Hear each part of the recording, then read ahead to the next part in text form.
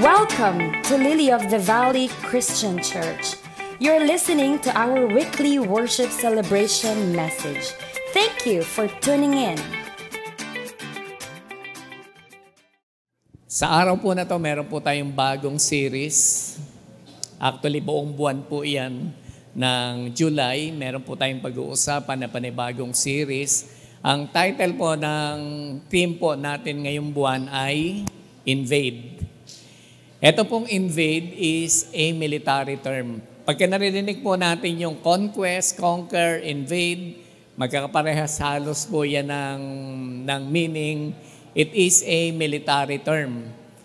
At ito po, ang ibig pong sabihin po nito mga kapatid, to enter and conquer a territory. Okay? Meron po kayong kalaban, pwede pong malakas na kalaban talaga. Pero pag sinabi po nating invade, meron kang desire at meron kang attempt na ito po ay pasukin. At pag napasok mo, ang tawag po doon ay invasion. Okay? Much more, kapag nakita po natin mga kapatid, hindi mo lang napasok, tapos ikaw na yung nagro-rule.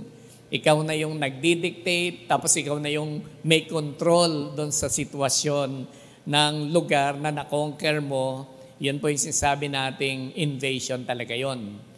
So, sa spiritual at sa mga battle po natin, kinakaharap po natin sa buhay, meron din po mga kapatid na dapat po tayong i-invade. Yan po yung pag-uusapan po natin. Bigyan ko lang po kayo ng ilan pong mga bagay na pwede po nating i-invade. Halimbawa po, yung sarili natin. Kung meron po mga parang negative things na hindi nakakatulong po sa atin, dapat i-conquer po natin yon sa atin pong sarili. Pwede pong character, pwede din pong mga emotions, yung nakikita po natin dyan na magkakadikit na letter para pong Scrabble. So meron din pong loneliness, yan. Kamisan binabattle din po natin yan. Kapag nag-iisa tayo, napapaisip tayo, tapos habang nag-iisip po tayo, instead na tayo ay sumaya, nagre-reflect, bigla po tayong lumungkot. Yan, meron po tayo siguro naiisip na mga negatibong mga bagay. Yan, negative thoughts. Pwede din pong fear. Meron din po tayong mga takot. Taas nga po ang kamay. Sino po sa atin may mga kinatatakutan sa buhay? Ayan, salamat kung hindi po kayo natatakot. Yung mga takot sa asawa, pakitaas po ang kamay. Ayan, salamat, ang dami. Ang dami. Ako nakataas na po ako kaagad. Ayan. Si MJ, grabe kala ko si MJ, matapang ka. Ayan. Takot din po pala sa asawa. So, may mga takot din po talaga tayo. So, i-conquer po natin yan. Sana po itong series natin na to makabangon po tayo sa mga bagay na yan. Ma-invade po natin. Okay? Ang topic po natin ngayon is about doubt. Pwede po ba nating sabihin yan, doubts? Ano po yung doubts? Yung doubts ay pag-aalinlangan. Yan po siguro yung pinakamagandang word na ikapit po natin. Although sa iba po, baka hindi pa po masyadong clear yung pag-aalinlangan. Kasi pag sinabi natin pagdududa, o kaya po ay pagdadalawang isip, parang bumababaw no? Mas maganda din po yung salitang pag-aalinlangan. So, ang kompletong topic po natin ngayon is the danger of doubting. Ang panganib po ng pag-aalinlangan. Ang text po natin ay nasa James 1:6-8. James 1:6-8. But when you ask, you must believe and not doubt, because the one who doubts is like a wave of the sea blown and tossed by the wind.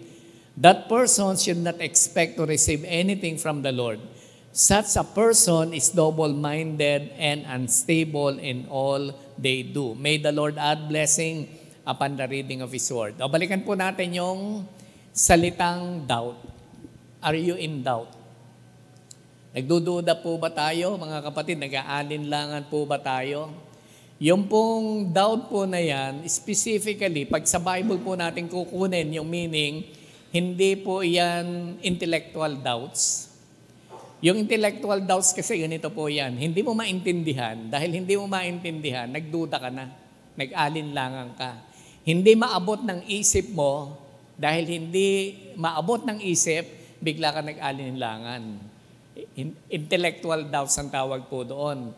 O kaya, halimbawa, yung nag-i-explain po sa atin, si pastor, ako po, hindi ko masyadong na-elaborate, hindi ko po masyadong na-explain po sa inyo, tapos pwede po kayong nag-aalinlangan kasi hindi na-explain gano'n ni pastor hindi ko magets.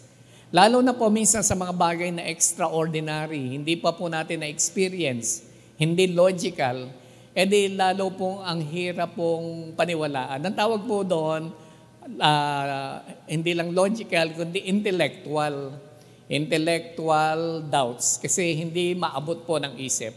Pero pag Bible po ang titingnan, it's an issue of the heart. Ang doubt po ay issue po ito ng puso about God's faithfulness to us. Iniisip po natin, may takot tayo that God will fail us. Yung asang-asa ka, naranasan niyo na po yung ganon, umasa at nabigo. Amen? Mga kapatid, na-experience nyo na po. Ayan, maraming sumasagot naman. Ano pong ginawa po ninyo? Umasa na bigo, ano pong ginawa? Umiyak? Umasa na bigo, naglato-lato? Ayan. Ayan. At least po natatalo ng ingay, yung pong katahimikan minsan na meron po tayo mga kapatid. Kapag nabigo tayo, minsan gusto natin katahimikan na lang, pero lalong naboboard po tayo sa mga issues ng buhay dahil po doon sa mga failure po na yan. So iniisip po natin, if fail lang tayo ng God, meron po tayong takot po na ganon, okay?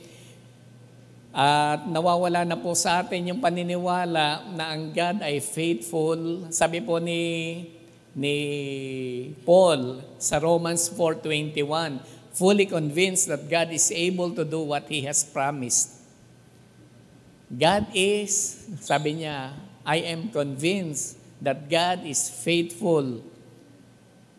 Pero ang kabaliktaran po niyan mga kapatid, yun po mga doubters, yung po mga nag-aalinlangan, they are not fully convinced. Kung si Paul, kumbinsido siya na ang God ay faithful at gagawin niya kung anong kanyang pinangako, siyempre yung mga doubters hindi po sila umaasa na gagawin po ng Panginoon, lalo po sa mga difficult moments sa kanila pong mga buhay. Alam po ninyo, sabi po sa Hebrews 10:39, very risky po yan mga kapatid kasi pag nag-doubt po tayo, we are not acting on God's promises. Parang hindi na po natin tinitingnan na eto na po talagang gagawin ni Lord. Hindi na po natin siya tinitingnan na positibo na mag-a-act ang God sa kanya pong sinabi. Very risky po yan. Kasi sa Hebrews 10:39, ang sabi po, but my righteous one will live by faith, and I take no pleasure in the one who shrinks back. Yan. Meron po ba kayong Bible? Yan, nasa harapan po natin. Sabi, but my righteous one will live by faith. Tayo po yung tinutukoy, yung mga believers, yung mga nanampalataya, okay? Tayo po na mga righteous,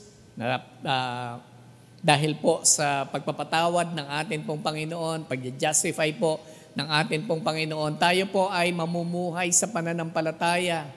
And I take no pleasure in the one who shrinks back. Hindi nalulugod ang Panginoon, sabi, doon sa mga umuurong, yan, umaatras. Nakabili na po ba kayo ng mga damit na ganyan? Nung inyo pong bilin, saktong-sakto po sa inyo. Nung laban po ninyo, kita na pusod. Hanggang dito na po yung damit. Umurong na talaga. Kahit nga po tayo, hindi po natutuwa doon sa mga umuurong. Ito, shrink back. Ibig sabihin, umuurong pabalik. Instead na mag-move forward sa pananampalataya, sila po ay umaatras. Ang bawat isa ay meron po mga doubts atin pong mga buhay, okay, sa atin pong mga pamumuhay. Meron pong different kinds of doubts. Tingnan po natin yung ilan po dito. Baka makarelate po tayo. Yung iba, we doubt the future. Amen po ba? Nagda-doubt tayo sa future and we call it worry. Yan. We call it worry. Pag nagda-doubt po tayo sa future, ang tawag po natin dyan ay worry or worries. Halimbawa, makakapagpatayo pa ba ako ng sarili kong bahay? Future po yan. Makakagraduate kaya yung aking anak? May kinalaman din po yan sa future. Makakaluwag-luwag ba ako sa hinaharap? Future pa rin po yan, mga kapatid. So tinitingnan po natin yung future, magiging stable ba ang aking family? May mga kinalaman po yan sa mga darating po na araw. Ang tawag po natin dyan ay worries. Mga bagay na tanong sa isip pero pinagdududahan po natin dahil hindi naman po natin hawak ang bukas. Talagang dapat lang mamuhay tayo na may pananampalataya. Without other people, nagdududa din po tayo sa ibang mga tao. Pakitingnan nga po ninyo yung katabi ninyo. Ang tawag po dyan ay suspicion. Yan. Kung ito tawag po natin, worry. Pagka tinitingnan mo yung katabi mo, tapos may pagdududa ka, ang tawag dyan ay suspetsa. Ayan. Mukhang mukhang suspetsa po yung ating mga katabi minsan. Okay? Nagdududa po tayo sa mga tao kasi hindi naman natin nababasa yung nasa isip nila, kung paano nila tayo tinitingnan, kung gaano sila ka-loyal sa atin, yung mga kaibigan natin. Hindi natin alam kung kalaban natin pag nakatalikod, okay? Pero kaibigan naman, siyempre, kung kaibigan, umasa po tayo dapat na loyal po yung mga kaibigan po natin, yung atin pong husbands, atin pong wives, okay? Paano po natin sila tinitingnan. So, dapat po walang suspetsa po. Pero ganun pa man, nakikita po natin, may katotohanan din po na nangyayari po ito sa araw-araw without other people and without ourselves. Pag tinitingnan po natin yung ating sarili, nagdududa din tayo sa ating pong mga sarili and we call it inferiority. Inferior po ang pakiramdam po natin. Pag tinitingnan natin yung ating sarili, na makakaya ko ba talaga to? Okay? Parang ganon. Parang hindi bagay sa akin ito. So ganon po natin, ina-assess yung atin pong sarili, tapos tinitingnan po natin ng maliit. Tawag po natin dyan ay inferiority. Yung parang hindi natin kaya, wala kang alam, hindi ka na uunlad, hindi ka magsasaksid, walang mangyayari sa buhay natin, walang mangyayari sa iyong married life. Ang tawag po dyan ay inferiority. Okay? Without what we hear, meron pong ganyan, no? Hindi ko alam kung nailagay ko. Without what we hear, yung mga napapakinggan natin, nagdududa po tayo. Mga napapakinggan po natin, nababasa po natin. Ang tawag po naman natin dyan ay intelligence. Kasi sinasala ng isip natin, marami na rin po tayong alam kasi. Alam po ninyo, pag meron ako mga binabasa, hindi rin kaagad ako naniniwala. Kasi sabi ko, napakinggan ko to kay Willie Ong, hindi naman daw ganito. Nadagdagan pa ako ng mga sinusundan ngayon, pina-follow. Sila Doc Atoy Arboleda. Sino po yung mga follower? Yan. Yung po mga above 50s na, 60s, mga nakatutok na po dyan, inaalam na kung anong gamot sa rayuma, ano ang home remedy sa sumasakit ang dibdib, mga ganyan. So lahat na matututunan mo, okay? Kaya pag may nabasa ka, may napakinggan ka, parang pinagdududahan mo na yung iba. Tawag yan intelligence. Meron na rin kasing nakalagay sa isip po natin. And without God, siguro, shortcut na po natin, no? Without God, and we call it uncertainty. Nagdududa po tayo sa Panginoon. Naging uncertain na po tayo sa mga bagay-bagay. Hindi na po natin natitiyak ano ba ang totoo. Samantalang sinabi po yan sa salita po ng atin pong Panginoon. So going back, mga kapatid, sa verse na atin pong binasa, basahin ko lang po ulit yung verse natin. Ang sabi po sa James 1:6-8, "But when you ask, you must believe and not doubt, because the one who doubts is like a wave of the sea, blown and tossed by the wind. That person should not expect to receive anything from the Lord. Such a person is double-minded and unstable in all they do." So tingnan po natin mga kapatid dito, ano po ang itinuturo po sa atin regarding po do sa sinasabi po nating dangers of doubting. Number one, doubts ascend from our hesitancy. Doubts ascend from our hesitancy. Ang doubts po, ang pag-aalinlangan ay ipinapanganak, lumalabas, nagra-rise sa occasion na ayaw po nating mamili. Yung undecided tayo sa maraming mga bagay na hindi po natin alam talaga ano ang tatayuan po natin, doon po biglang lumulutang po yan. In verse 6 sabi, "But when you ask, you must believe." Dapat po meron po kaagad paniniwala. Halimbawa, lumapit ako sa Lord, you must believe. Yun po yung sabi ng verse. Tapos dinugtungan ng negative sabi, "and not doubt." Okay? Believe lang, not doubt. Doubt, period na po doon. Pero kitang-kita po ni James, sa sumulat po niyan, sabi po niya, maraming mga tao nagdududa. Humingi, dapat maniwala, pero nagduda. Because the one, ang tinutukoy po yung mga doubters, the one who doubts is like a wave of the sea blown and tossed by the wind. Alam po ba ninyo, very interesting word po yung sinasabing blown and tossed by the wind. Yung parang sinisiklot-siklot ng alon. Ganun po yun, no? Nakakita na po kayo ng dagat. Para hindi kayo makasagot no? Nakakita na po tayo ng dagat, nakakita na din po tayo ng mga lulutang-lutang sa dagat. Okay? Yung mga lulutang-lutang, parang wala silang force no? Yung pong pag sinabing tossed and blown by the wind, okay? Wave. Dinadala lang sila ng wave kung saan po ipadpad. So, minsan parang pabalik-balik lang no? At ito po, very interesting word po ito mga kapatid sa Bible. Kasi pag pinag-uusapan po ito, connected po ito sa discernment, connected po ito sa judgment. Okay? Halimbawa, sinabi ko kay Ate Rose, paki-assess mo nga, paki-judge mo nga yung gawain natin ngayon. Halimbawa, may kakausapin ko siya. Tapos sabi po ni Ate Rose, no comment po ako Okay? Pero pinapa-assess ko sa kanya, maganda ba, mapakinabang ba, o hindi. Pero sabi ni Ate Rose, wala po, no comment po ako. Ang tawag po doon ay may hesitancy. Ayaw magbigay ng opinion, walang gustong tindigan. Okay?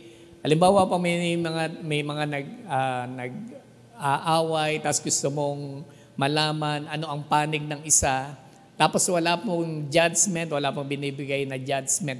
Example lang po yun, mga kapatid. Ang tawag po doon ay indecision o kaya po hesitancy, wala po tayong ibinibigay sa atin pong kalooban. So meron pong connection, yung pong discernment at yung pong judgment regarding po sa sinasabi nating wavering. Yung pong blown and tossed, okay? Sa ibang translation po yan ay wavering. Tinatangay po tayo ng mga alon. So yan po yung spiritual problem ng mga doubter. Yung mga doubter, yan po talaga yung kanila pong problema. Instead na magbigay po ng clear decision, hesitation po ang lumalabas po sa kanila. Yung pong mga indecisive na mga tao, meron pong battle yan sa kanila pong puso. Nalalagay po sila sa gitna, heto po yung faith, instead na kumapit po sa faith, minsan parang gustong pumunta po dito, hindi maniwala, pero sabi niya, pupunta sa faith, parang hindi rin makalapit, tatayo na lang sa gitna. Diyan po ipinapanganak, diyan po umuusbong talaga Yun pong atin pong mga doubts. Tutubo po ang doubts kapag hindi mo alam, kakapitan mo ba yung faith na sinasabing we must live by faith, not by sight, or talagang dito ka na lang sa unbelief. Mas maganda pa nga ako minsan, mapunta ka na doon sa isang extreme kasi baka biglang ma-enlighten po tayo na mali ang ating tinitindigan kaysa dito po sa gitna na hindi po natin alam kung ano po yung atin pong desisyon. In Titus 1:2, very clear po na sinabi, God cannot lie. Can you say amen to that? Ang God hindi po nagsisinungaling. It is impossible for God to say something that is not true, that He cannot do. Amen.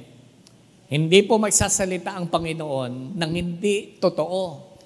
At hindi po magsasabi ang God ng isang bagay na hindi niya po kayang gawin.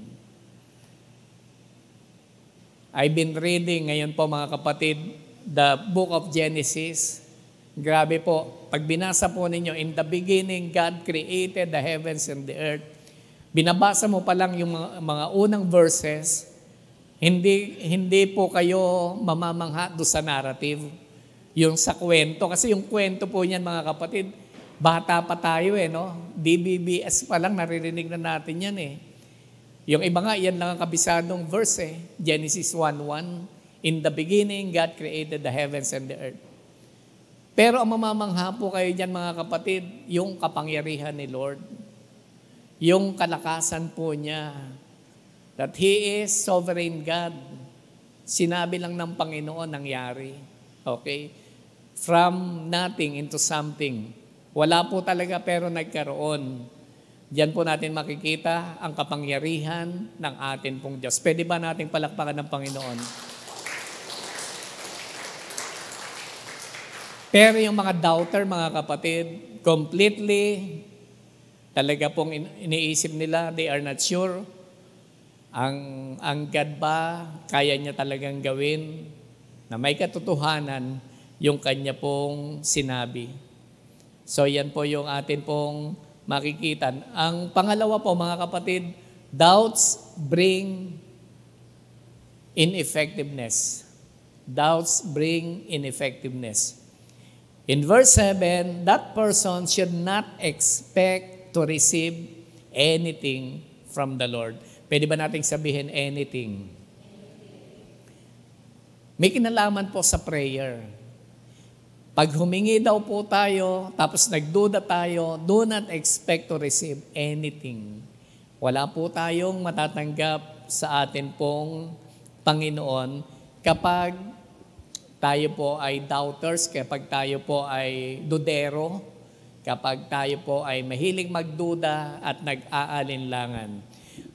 Alam po ninyo mga kapatid, ano po yung ineffectiveness natin dito?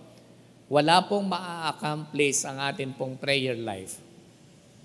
Papasalamat po tayo sa effort ng mga mananalangin sa pangunguna po ni Kuya Dennis na every Sunday nagtitipon po sa likod at nakakatuwa, dumadami po yung nagjo-join para po manalangin ng sandaling oras, sandaling minuto para po sa atin pong gawain na tayo po ay i-bless ng atin pong Panginoon.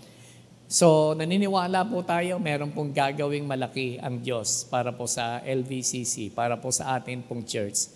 Kaya po tayo ay sama-samang nananalangin po sa Kanya. So, dito po, napaka-straightforward po ni James. Sabi niya, don't expect that you will receive anything from the Lord.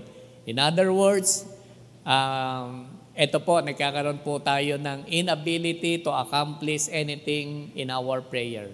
Wala pong pagtugon ang Panginoon po sa atin at hindi po tayo makakakita ng kilos at gawa ng atin pong Panginoon. So you will not see the work of God in your life. Ito po yung malungkot po mga kapatid na malaman. Napaka-straightforward nga po ito, napaka-clear nung sinabi pong salita.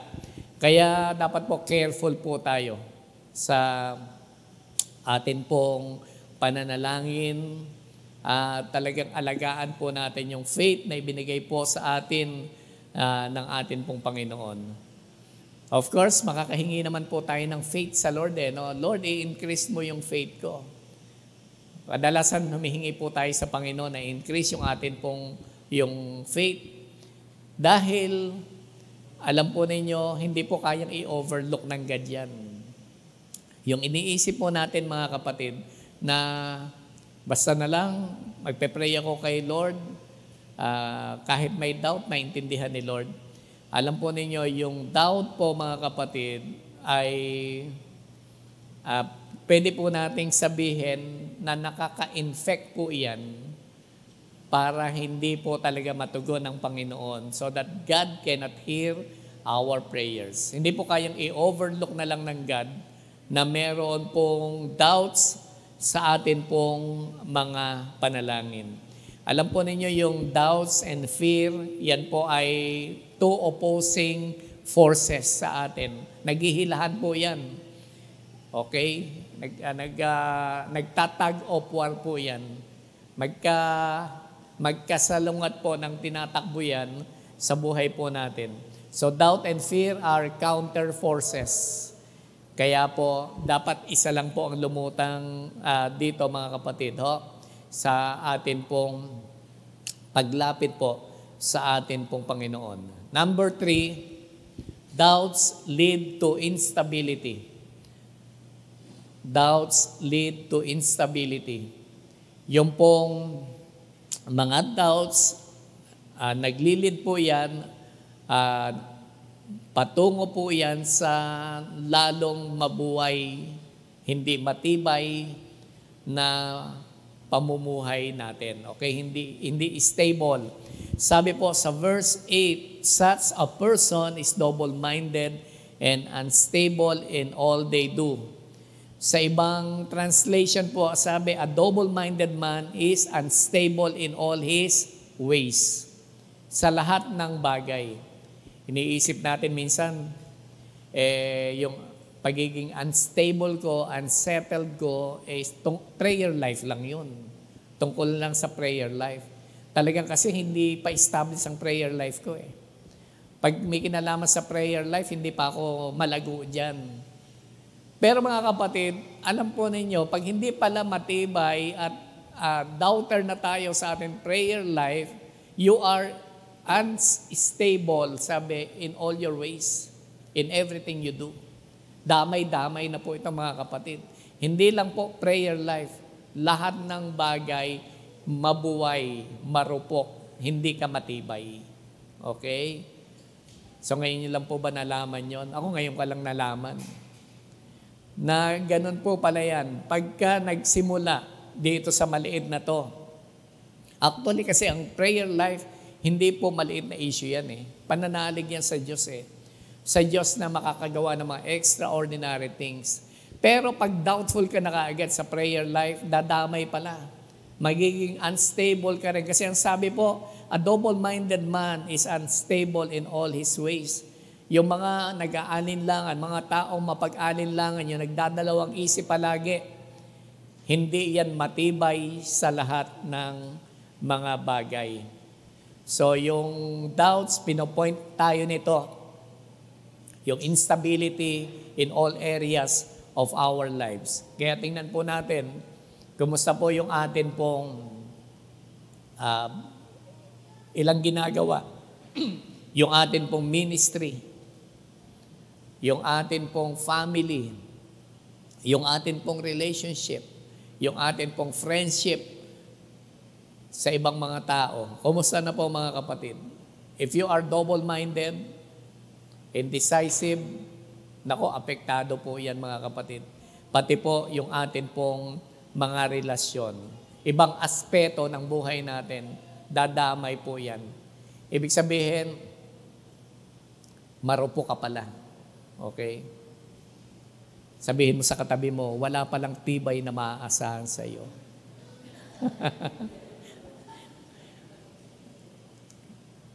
Pagka po yung mga tao firm, yung matitibay po talaga, pwede mong asahan yan . Kahit po sa relationship, matibay po yan talaga. Titindigan ka niyan talaga. Alam po ninyo, meron po kami mga kaibigan dati, way back the Emily days, mga tao po na tumulong din po sa amin spiritually, mga taong umiiyak din sa amin pag kami problema kami. Grabe po itong mga tao na to, mga kaibigan po namin. Pag may umaway sa amin, kaaway din nila. Maaasahan mo talaga. So, parang ganun sila, very strong. Yan. So, ito po yung hinahanap nating mga tao, may kayang tindigan po talaga. Hindi lang sa panalangin, kaya pong tumindig pa sa iba. Meron kang conviction, meron kang determinasyon, at ikaw po talaga ay strong sa bagay po na yan at hindi ka kayang i-hinder ng ilang mga bagay pa na pwedeng magpabaksak po sa atin. Ang problema po dyan, kasi double-minded. Yan po yung malungkot, mga kapatid.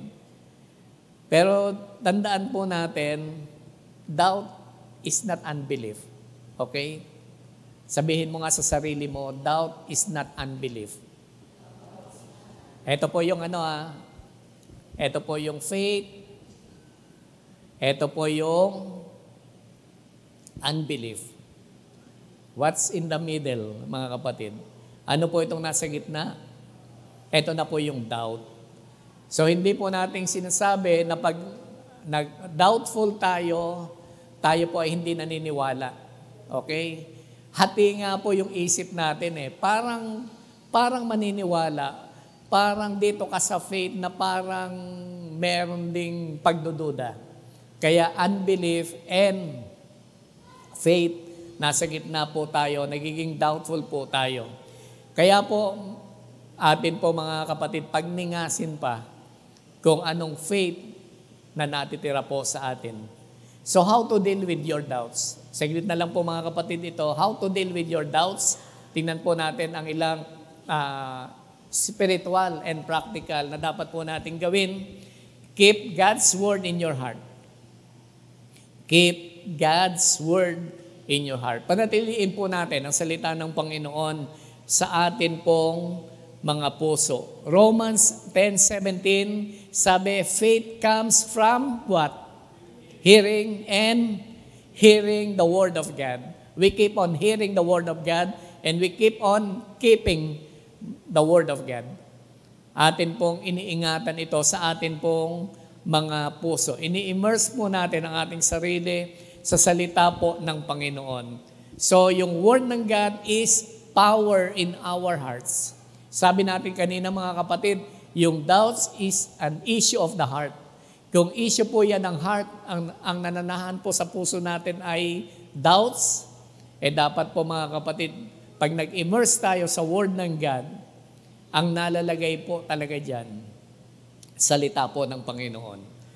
At mas pinaniniwalaan po natin ang sinasabi ng God kaysa sinasabi ng circumstances. Sinasabi po ng isip po natin tungkol sa mga negatibong mga bagay. Number 2, remind yourself of God's faithfulness. Ipaalala po natin sa ating sarili na ang God po natin ay matapat sa atin. Okay?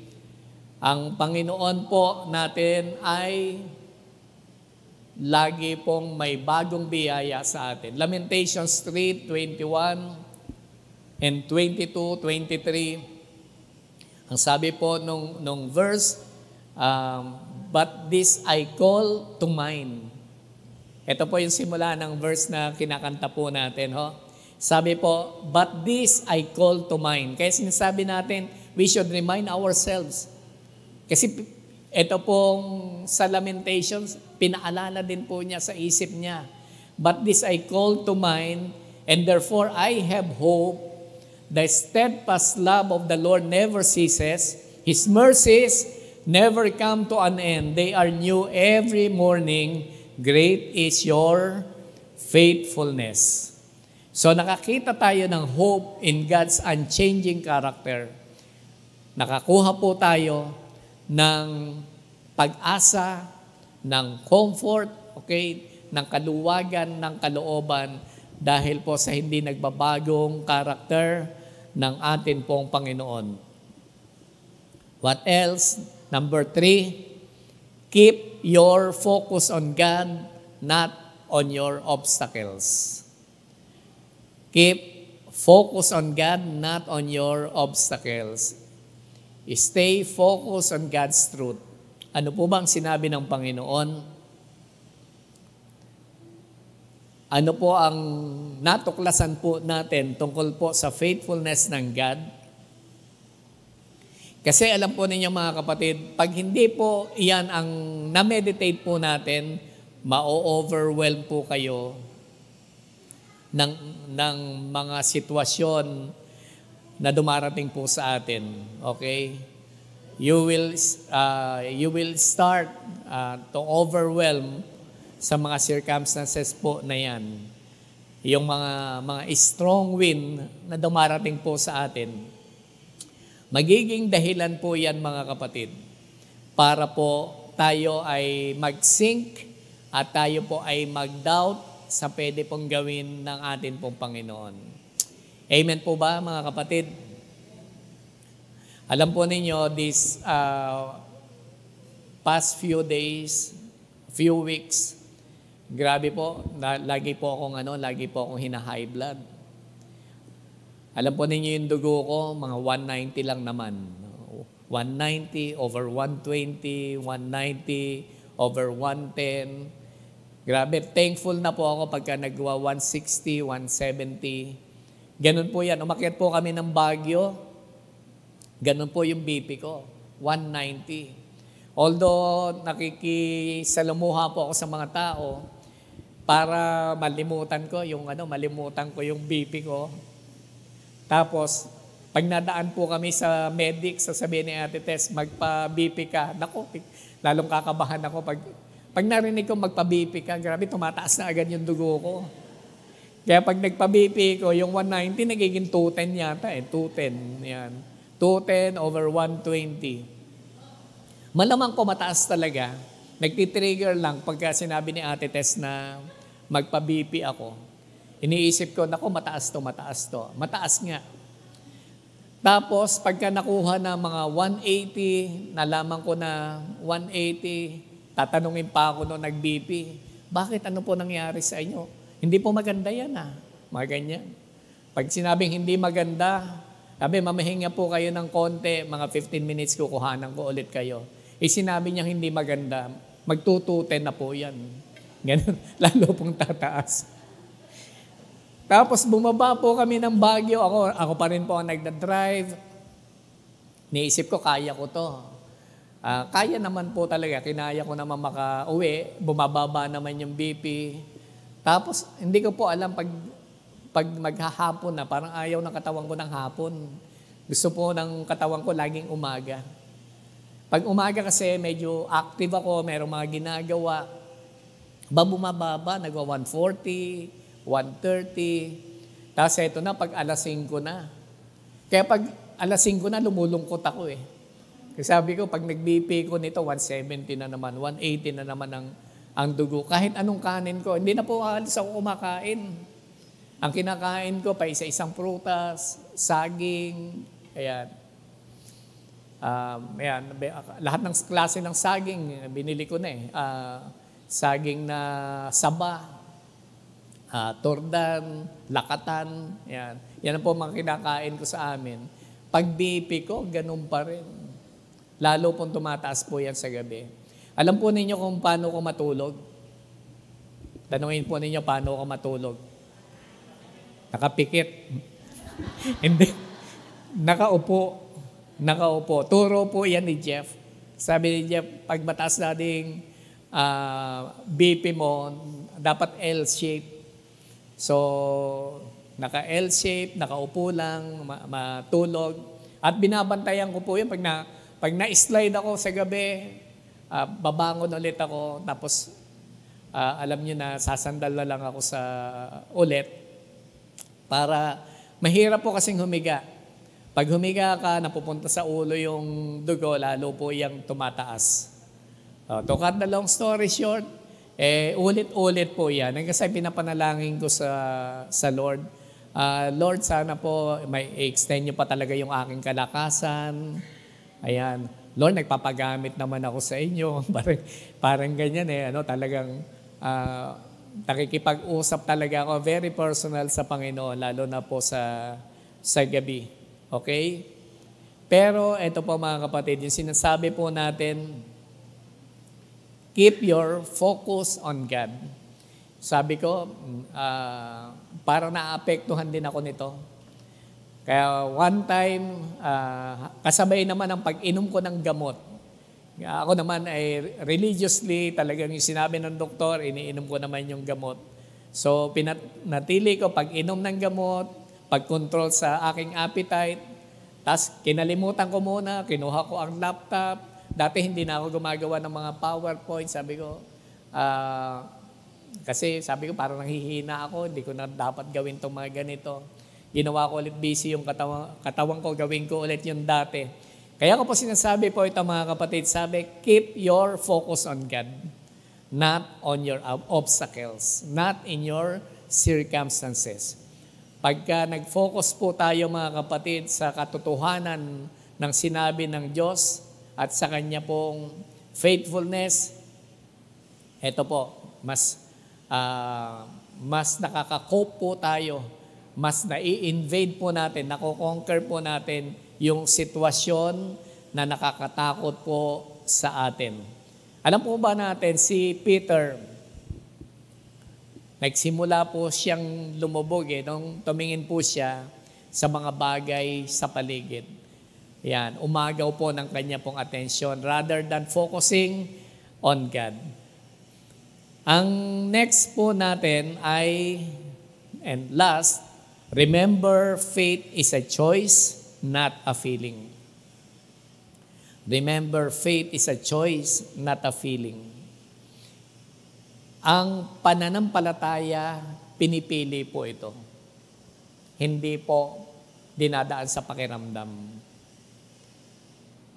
Utos po yan. We should walk in faith, not by sight. Sabi po sa 2 Corinthians 5:7, we walk by faith, not by sight. Hindi lang po natin sinasabi na tayo po ay may pananampalataya, kundi ipinamumuhay po natin yung reality ng pananampalataya na to. And we are determined to choose faith rather than to walk by sight. Dito po sa present, difficult circumstances po natin. So, hindi ko po alam. Sabi ko nga po, hindi naman darating sa atin ang salita ng Panginoon na walang gustong i-accomplish si Lord. Naging team po natin, series natin, ito pong Invade. Palagay ko marami pong gustong kausapin si Lord at palakasin ang loob sa mga panahon pong ito. Na iba't iba po yung atin pong experiences, iba't iba po yung ating mga nararanasan. Alalahanin po natin na ang God, siya po ay faithful, hindi po siya magsisinungaling. Yung sinabi po niya, kaya po niyang gawin.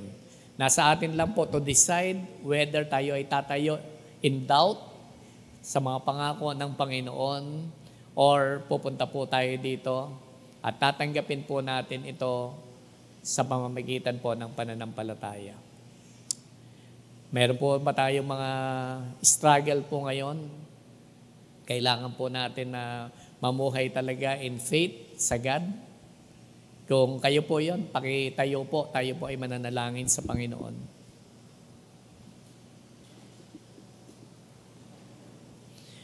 Panginoon, maraming salamat po sa inyo sa sandaling ito. Salamat po, Panginoon, sa biyaya ng inyong po mga salita. Salamat po, Panginoon, sa inyo pong mga pangako. Salamat sa inyo pong faithfulness. Salamat po, mabuti po kayo. Humihingi po kami, Panginoon, ng tawad kung kami po ay may mga sandali na namumuhay sa pag-aalinlangan. Kahit pa po tumanggap po kami ng inyong pong mga salita, parang nagda-doubts pa rin po kami, Panginoon. Nihiling po namin, maging firm po kami. Dagdagan niyo pa po, Panginoon, ang grace po ninyo, ang inyo pong biyaya, at ang pananampalataya na meron po kami. Panginoon, sa mga pinagdadaanan po namin, maging matibay po kami, umasa po kami, Panginoon, sa inyo pong gagawin. At maniwala po kami that you are in complete control of everything. Salamat po, Panginoon. Ito pong aming panalangin. In Jesus' name, amen and amen.